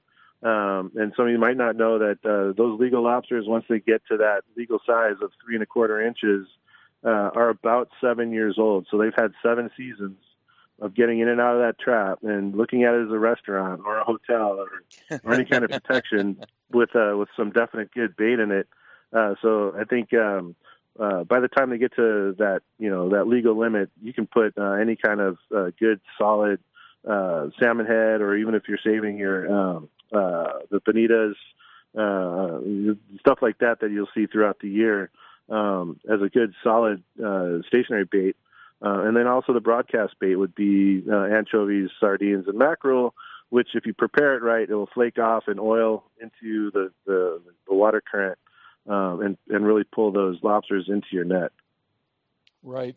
So I have something for you. So the reason why people use chicken, we use chicken, is because the seals won't go after it. Oh, that makes sense, yes. Now, Wendy, when you say chicken, I mean, you don't go over to Colonel Sanders and get yourself a bucket, do you? I mean, are you talking about raw chicken? They're finger licking good. Yeah. I wouldn't have any bait left. Do you score the chicken? Do you use chicken parts? Do you just jam that sucker into the tube and hope that it fits in there, or what? When the chicken hindquarters go on sale for 69 cents a pound, we sell yeah. it. I was wondering what you do with the feathers. Never mind. Well, that's why I have chickens here. There you go, Kidding. Jeff. Another bait now that you got to carry in your freezers there at the Lobster Port. Super I've got plenty of room out back. I might just put a little chicken pen back there. Yeah. Now, Jeff, there's a lobster event coming up that you wanted to talk about. Could you tell us about that? Yeah, so my friends over at Slay Day SoCal have been putting together, working really hard on this year's event. Last year's event was a fantastic success through Promar and some of the other companies that have been involved in our local fisheries for lobsters. So it was a good event. Last year we started with 25 teams, and it was at South Shore Landing in Long Beach, right by the Queen Mary, and it was a one-night event. And so we're going to duplicate that this year, and hopefully we're going to be able to reproduce the excitement a couple more times this year. And we're really excited about this first one coming up on the 24th of this month, and it's going to be a 4:00 start. And the team entry, which is kind of a cool thing, is $130, and it gets you into the tournament. It'll get you a couple other perks. There's been a lot of donations from Roach Coach. There's been some good stuff from Dixie Wreck Fishing, and also JJ, Johnny Jig's been throwing some stuff in. There's a lot of cool other sponsors. If you have a time, get over to SlayDaySoCal.com, and either through their Facebook page or online, you'll be able to see all of the tournament rules, all the sponsors. It's going to be a fantastic event. I'm the official weigher. So at the end of the night, we're going to weigh in all the lobsters for the teams, determine the winners, and then have a prize pool of, I think it's going to be up to $400 or $4,400 if we get a total of 40 teams. We're a few teams short, so there's plenty of room to still get involved in this event in 2 weeks. And then the amount of raffle prizes, I think Ryan from Slay Day SoCal has said that it's over $10,000 or $12,000 worth of stuff. Wow. So it'll be really exciting. So take a look into that if you've got a couple of good fishing buddies and you know the Long Beach area, or even if you don't, it's still fun to get involved because there's some really good prizes like ace line haulers and some other stuff too that are going to be in the raffle.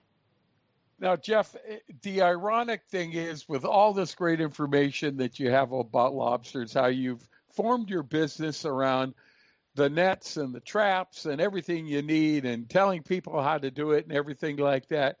You yourself don't eat lobster. Is that correct?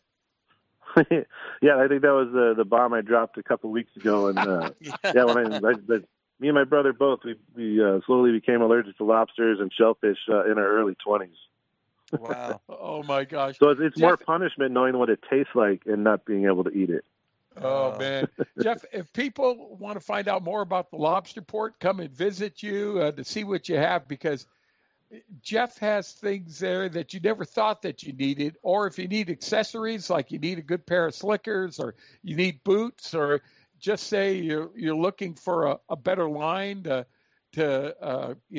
haul up your stuff with, or some of the new devices that they have to help you haul up your trap. Jeff's got it. Jeff, how do people get a hold of you, or how do they find you? So you can find us online. We've got LP Fishing Supply. LP just stands for Lobster Port. This year I'm spending a lot of time and energy kind of blending the two sides together. Before it was separated as Lobster Port and then also LP Fishing Supply. But now I'm blending everything together to LP Fishing Supply / Lobster Port. You can find us online, either one of those addresses, but stick with LP Fishing Supply on Facebook or Instagram. That's my most active account there. We do 24-hour shipping and shopping and stuff like that. You can call us at the shop at 760-722-8727. If we can't pick up the phone, we'll definitely leave a message. And then we're right off the harbor in Oceanside, just off the 76, about 2 miles inland. So if you're coming down from LA or Riverside or wherever and you're going to make that fishing trip, we're only just a few moments right off that the 76 there. I always say it's about 13 miles south of the nuclear power plants because everyone seems to want to take those pictures and post it. So I know where you're at. Jeff, I know where you're at. Before we let you go, Rob Tressler has one more question for you. Hey, Jeff, I was out on the half-day boats, and we were motoring out of the mouth of San Diego Bay, and I noticed, a lot of the buoys for the lobster traps that were being set, in lines, and some of the buoys were real close to each other, and I was wondering, is there any etiquette both for the sport fishing lobster people as well as for the commercials as far as distance or anything like that, or is it catch as catch can? There's depending on where you're, who's there first, who's there second, who's there third, that kind of thing. That's really where on the commercial side, most of those guys get pretty protective of if they put their stuff in first. The sports side, I think it seems to be a little bit depending on who sets their gear and then cruises around and either tries to take a little dinner break somewhere, or they set their gear too far apart. It kind of ends up being fair game. So my view on if you're fishing sport fishing is to set your gear in a comfortable spot where you can see all of it, and tend to it about every 40 minutes or so. The commercial guys pretty much just rely on each other and trust. But there is a lot of territory disputes, in commercial side as there is in the sports side. Yeah, I saw line strings, buoy lines where pot for pot, they looked like the buoys were only 20 feet apart, and I was kind of scratching my head about that. And it was clear it was two different groups. Yeah, for the commercial side, that's called corking. So you'll see that a lot on Zuniga Jetty. Where on the south side, they're supposed to fish 500 feet away from the jetty, but someone's always going to make that line just inside, and the next person's going to go just inside, and the next person's going to go just inside. And all it takes is Fish and Wildlife to just show up with their ticket book and just start ticketing everybody. All right. Jeff from the Lobster Port out of Oceanside, thank you for being with us. And as we get deeper in the season, I hope we can give you a call and find out how the season's progressing, okay? John and Wendy, I would love that. And Robert, it's always good to hear your voice in the background there, too. So definitely count me in. I look forward to seeing you real soon, Jeff. Thanks a lot. Good hearing you, Jeff. Bye-bye now. All right. Bye. Hey, Rob, a lot of people know this because we have you on quite regularly. You're also from San Diego Blood Bank. And just in the 3 minutes or so that we got left over here, if you can tell us, how are we doing? We were talking about flattening the curve. Have we flattened the curve, or where are we in this fight with the virus? And what are you hearing? There's so much different information about some of the new procedures that are out to fight it, and then also, obviously, with a vaccine. Well, we've definitely started to make progress on understanding the disease and the virus and how to attack it. I mean, our president got the Regeneron antibody cocktail, which was 2 antibodies that had been identified to bind to a specific part of the virus to neutralize it. So one of the issues was saying, well, and San Diego Blood Bank's deeply involved in the convalescent plasma program. By that, what I mean is those folks that have had COVID-19 and successfully cleared it from their system and have been confirmed to be COVID-19 negative, oftentimes they now have a large amount of antibodies in their blood plasma that will attack and fight the virus, which is why they cleared the virus and they're no longer sick. So we screen donors to see if they make those antibodies, first to make sure that their medical doctor, their primary care, has confirmed that they are molecularly negative for COVID-19 and they've been beyond that negative signal for at least 14 days. If so, we'll bring them in, and we use all COVID-19 protection policies for all donors, so it's very safe at the blood bank for people to come in. We'll screen them and test them to see if they have antibodies, and if they do, we'll collect their plasma, we'll freeze it down, and we're shipping it nationwide to all the hospitals that need it to treat COVID-19 patients. So we've made progress there. We're seeing clear clinical benefits in a subset of COVID-19 patients receiving the convalescent plasma. Unfortunately, it doesn't work on real late end-stage COVID-19 patients. By then, the horse is already out of the barn. But those people that have early-stage COVID-19 symptoms, they seem to respond well to the convalescent plasma. And we hope they're going to respond well to the Regeneron monoclonal antibody product. Other companies are also developing them. So there's going to be a series of companies that come out with this over the next year. Time is still a factor. I know we're all getting tired of this. I call it COVID fatigue. But the reality is the virus is still highly contagious. If you get it, the more insidious things that can happen now that we're found out, a paper just came out and the National Cancer Institute that even if you get over the virus, it can cause long-term damage to the heart, the lungs, and the brain. So you don't want to catch it. I mean, yes, you may get through it if you're young and healthy. And this is what I've really been counseling young people on. And I get it. You want to be with your friends, but take precautions, please. Even though you're young and you survive, we now know that the damage that can be caused for some individuals, even if you're young, can be long-lasting effects that are not good for your brain, your central nervous system, your cardiovascular system, and your lung system. So please be careful. But we're starting to see a light at the end of the tunnel. We're guardedly optimistic, but it's going to be time. It's not going to be an overnight sensation. All right. Rob Chesto, thanks a lot for being with us. Good luck on your fishing adventure next weekend. Wendy, good luck to you, too, with the commercial fishing next week. Where can people find you after you go out, real quickly? We are on Facebook, Captain McCrae Catch of the Day. All right. I like that. Hey, everyone, that's it for tonight. We want to thank you for listening. Now you can go back to the football game. We'll be back next Sunday night on Ron Real Radio here. We want to thank Otto in our AM 540 studios, Ben Harvey, our local producer, and always in memory of Big Tuna Bill, Eddie McCune, and Paul Leader. Thanks a lot for being with us. Good night, everyone. We'll see you next Sunday night. There's a sign up on your door. Pops, don't blab it around, will you? Gone fishing. Keep it shady. I got me a big one staked out. You ain't working anymore. I don't have to work. I got me a piece of Gary. Cows need milking in the barn. I have the twins on that detail. They each take a side. But you just don't give a darn. Give them 4 bits of cow and hand lotion. You just never seem to learn. Man, you taught me. You ain't got no ambition. You're convincing. Gone fishing. Got your hound dog by your side. That's old Cindy Lou going with me. Gone fishing. Fleas are biting at his hide. Get away from me, boys. You bother me. Folks won't find us now because...